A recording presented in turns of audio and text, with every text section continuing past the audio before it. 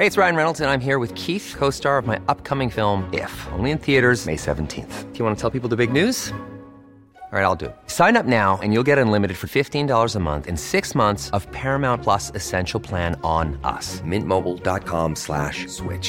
Upfront payment of $45 equivalent to $15 per month. Unlimited over 40 gigabytes per month. Face lower speeds. Videos at 480p. Active Mint customers by 531.24 get 6 months of Paramount Plus Essential Plan. Auto renews after 6 months. Offer ends May 31st, 2024. Separate Paramount Plus registration required. Terms and conditions apply if rated PG.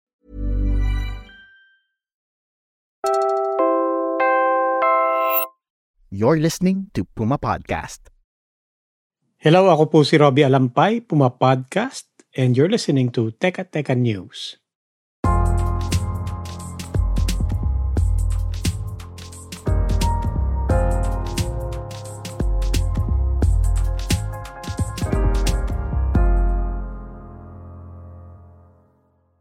In the week leading up to President Bongbong Marcos' second State of the Nation address, Teka Teka produced a series of episodes on issues and concerns that matter most to ordinary Filipinos.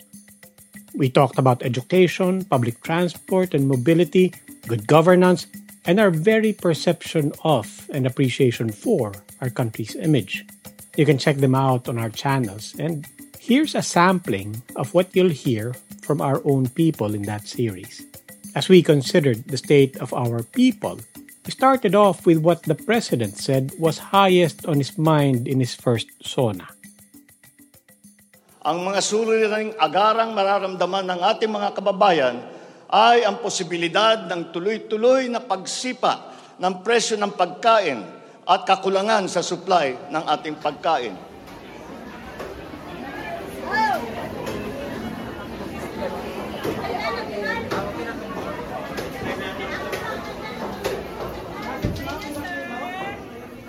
One year later, a Pulse Asia survey in June 2023 says high and still rising cost of goods remains the top concern of 63% of Filipinos. Matindi po ang impact ngayon sapagkat ngayon pa lang po hindi maikukuble yung pagtaas po ng 2 piso hanggang 3 piso ng presyo o ng halaga ng palay sa kasalukuyan. Hindi maitatago ng pamahalaan na wala tayong malaking short sa palay. Yan si Casimyon. Casimyon says he can attest not just to shortfalls in their own production, but on their own inability to purchase palay. Farmers, he said, could not afford even the imported rice that is squeezing their own capacity to produce. Kaming mga magsasaka, marami na sa amin ang bumibili ng bigas. Katulad ko po, bumibili na lang din po ako ng bigas. Pero nasasaktan po ako ngayon pagbili ko ng bigas dahil mahal ang bigas. Casimyon cannot explain it. Industry watchers cannot explain it. Even as farm prices go down, rice prices stay elevated at the level of markets and consumers. Beyond farm gate, marami ng regulatory agencies ang nandyan. Bakit may disconnect between farm gate and retail? Yun ang dapat isolve. Kailangan siguro, it's high time na habang siya pa rin ang secretary ng DA, talagang ma-address niya yung problema sa value chain ng agriculture. That, of course, is one problem the President cannot distance himself from. He had insisted on staying on as his own agriculture secretary throughout his first year. Masyadong laid back si Presidente. Walang sense of urgency, apparently, sa pagtugon sa mga pangunahing problema ng mga Pilipino. Of course, inflation, yung bilis ng pagtaas ng presyo ng pagkain at lahat-lahat na parang nasayang yung panahon itong unang taon. Not just in terms of agriculture, but very painfully in terms of that.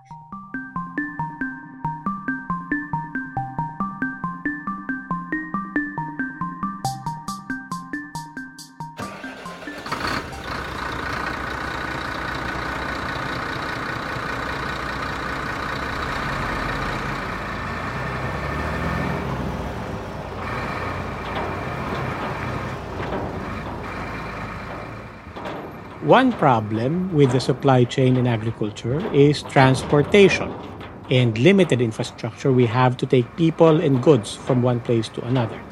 That transportation problem applies from the rural areas to our cities.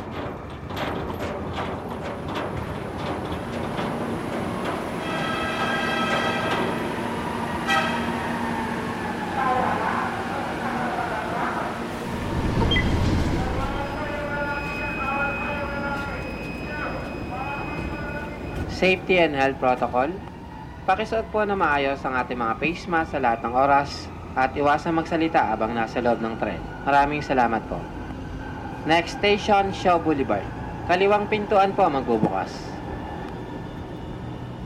The transportation and mobility crisis is, in fact, most acutely felt in the urban centers.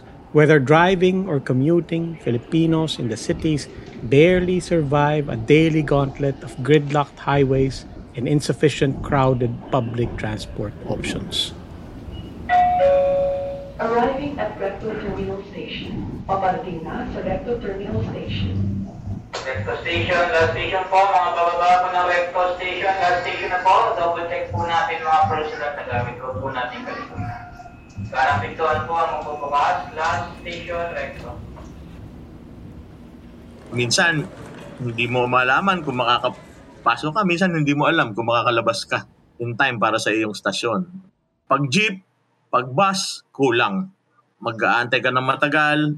Pinakamaganda sana kung merong mga terminals, no? Pero sadly, pagpapawisan ka at maaalikabukan sa kalye mismo dahil nandun ang antayan. No? Doon ka mag-aantay. And makakasakay ka, siksikan, minsan nakatayo ka pa. Diba? Minsan sumasabit pa. JICA, that's the Japan International Cooperation Agency, says traffic in Metro Manila alone translates to 3.5 billion pesos in lost opportunities every single day. That's roughly 1.3 trillion pesos a year, which is about 1/4 the Philippine government's annual budget. Listen to mobility advocates Primo Murillo and Ira Cruz, who spoke to us about the state of transportation. Wala talagang recognition na mayroong transport crisis, no? Kumbaga, that is the elephant in the room for the DOTR, no? I-recognize lang nila kapag mainit na yung isang issue. Fares, waiting time, travel time, these are all things that are important for people to get to where they need to be. A lot of them don't even understand what it's like to have to commute. When government officials go out of their way and try the MRT, or even if it's not announced, that is nothing compared to having to do it every day. You know, doing it once, with or without media, with or without escorts, is easy. Might even be an adventure for them.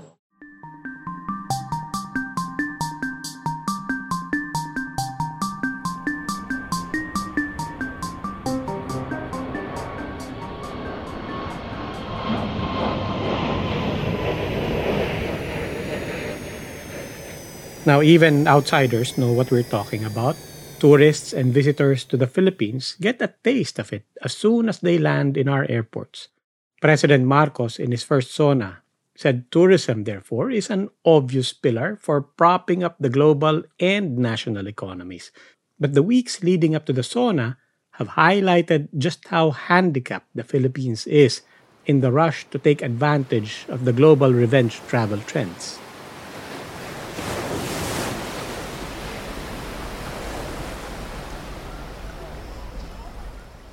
Three years after the pandemic struck in 2020, and since we reopened our borders and allowed leisure travel to resume, the tourism department says the numbers are looking good. They say there were nearly 2.4 million international arrivals to the Philippines this year. That's as of May. Tourism professor Randy Alampay says there are, in fact, encouraging signs. Optimistic scenario was that international travel would bounce back to pre-COVID levels by 2024. And so far, that's what's happening. Although parang medyo slightly ahead pa nga eh. Kasi last statistics, we are about at 80% globally of 2019 levels for international travel. Nakabalik na tayo sa globally. But experts like Alampay stress There are a lot of things that need fixing beyond the airports. And no, we don't even need to talk about the DOT slogan. In the long run, I don't think it's going to make that much of a difference. Parang masaya lang sa social media and then to argue about it. But actually, the brand itself is not going to be as critical as our ability to provide the infrastructure for visitors to come in. So airports inbound as well as in connecting to the different destinations and our ability to offer destinations that you'll fall in love with. We'll pause for a quick break. When we return, we'll talk about the state of education. We spoke with a public school teacher and a few Pinoys weighing in on other concerns of the state of the nation.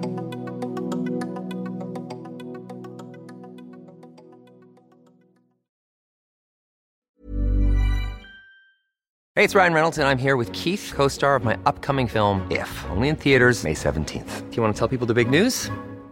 All right, I'll do it. Sign up now and you'll get unlimited for $15 a month and 6 months of Paramount Plus Essential Plan on us. MintMobile.com/switch.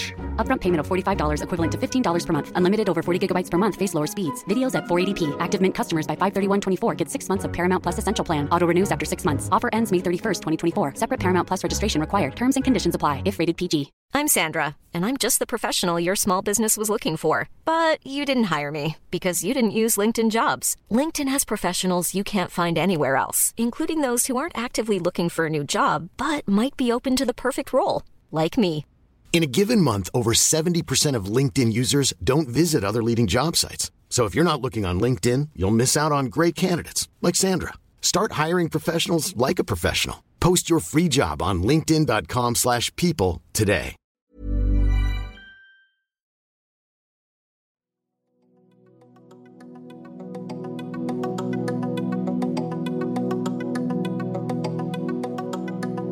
Welcome back. Again, if you have not checked them out yet, we are recapping some highlights from our series on the state of the nation we started publishing last week.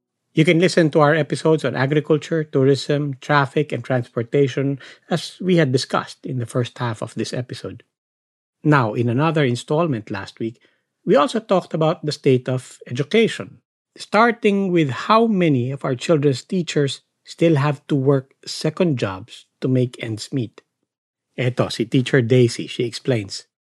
Yung iba, nag-aahente ng sa insurance. So, yung iba, nagpa-part-time. Katulad dito, meron kaming mga, kapag sila naman ay meron na silang service dito ng more than 5 years, they are allowed to take their part-time job provided that they have to secure a teaching permit. Sa Teacher 1 kasi ay ang entry salary kasi yan nasa more than 20,000 lamang.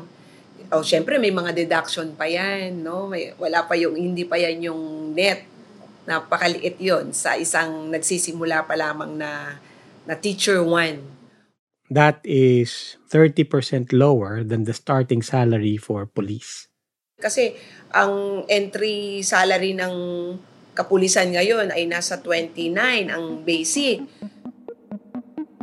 Beyond salaries, Teacher Daisy says even the most committed and most competent teachers are literally left to their own resources until many of their colleagues are forced to go abroad, where she says they can really feel the difference in government support.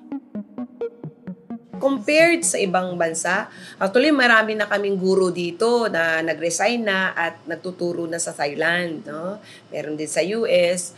Ilang presidente na naming inilapit yan, yung pagtaas ng aming sahod. Kaya, yung ibang mga teachers, gumagawa ng paraan, andyan na yung nagpa-part-time sila. Pero kulang talaga. At wala din po kaming maliwanag na health benefits.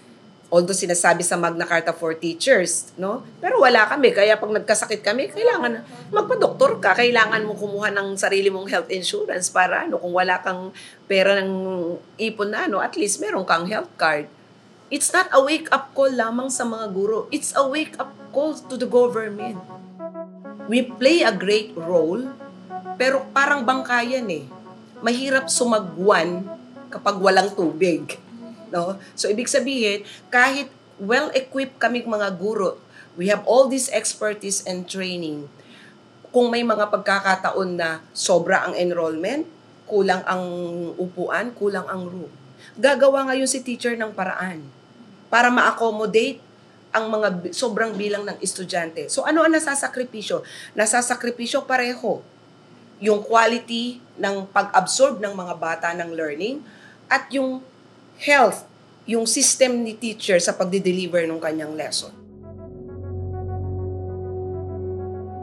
Teachers, like many of the people and sectors we spoke with in our State of the Nation series, stress that they want to be part of the solution, but they feel they have not been genuinely consulted. At the same time, they say, they are also looking for those who will champion and amplify their concerns. One question we asked in our Series 2, therefore, is, in line with the State of the Nation, what is the state of the opposition? The toxic and intimidating years under President Duterte had sought to stifle much criticism and dissent. President Marcos seems a more reasonable leader with much less of a chilling effect. But has that actually led to a more robust, more vocal, and more effective opposition? To this point, it wasn't just Marcos who promised a healthier Philippines last year. A democracy cannot survive for so long without the presence of an opposition of people who are independent and credible and courageous. When Congressman Edsel Lagman became president of the Liberal Party, he too promised a revitalized and more active opposition. The opposition has a number of roles, and these are challenging roles. One, it must be the constant critic of broad administration policies and the majority's importunate. Number two, it should be the serious guardian of constitutionalism. Next, it should be the soundboard of the people's dissent, disillusion, and discontent. But Congress, both the Senate and the House, are now dominated by Marcos and Duterte allies who seem unchecked by what many perceive as a still weak opposition. Indeed, what the supermajority wants, the supermajority gets for the president. It must be also understood that the minority in the House of Representatives, more particularly the minority leader, has been handpicked by the House leadership. It has been co-opted. While in the upper chamber, the reality and even the body language can be dismaying to see.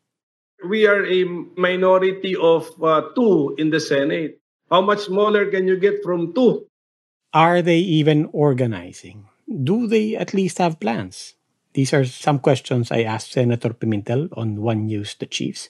If they are, or if anybody is, it's not even clear if they are all on the same page. I do not know if Senator Risa is organizing the so-called opposition, but I hope someone is doing it. Definitely, Senator Risa and myself have been coordinating. We have been meeting in order to strengthen our respective opposition stance, both in the House as well as in the Senate.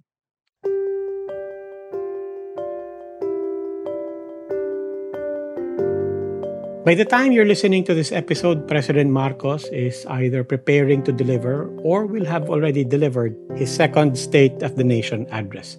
Whatever he says, we will be listening and keeping score with our people, again all the way to the next SONA. But what do you think? What is the State of the Nation for you? If you haven't yet, please listen to the full episodes and more of the thoughts of the Filipinos we spoke with in our SONA series. They're all still there in our channels. Just follow Teka Teka News wherever you get your podcasts. Muli, ako po si Robbie Alampay. This episode was written and produced by Jill Caro from the reports of Franco Luna and Bella Perez Rubio with editorial direction from Veronica Uy. Our audio editor is Pidoy Blanco. Follow Teka Teka News and Puma Podcast on Spotify, Apple Podcast, or kung saan man kayo Puma Podcast. Nasa YouTube na rin po kami. Maraming salamat po.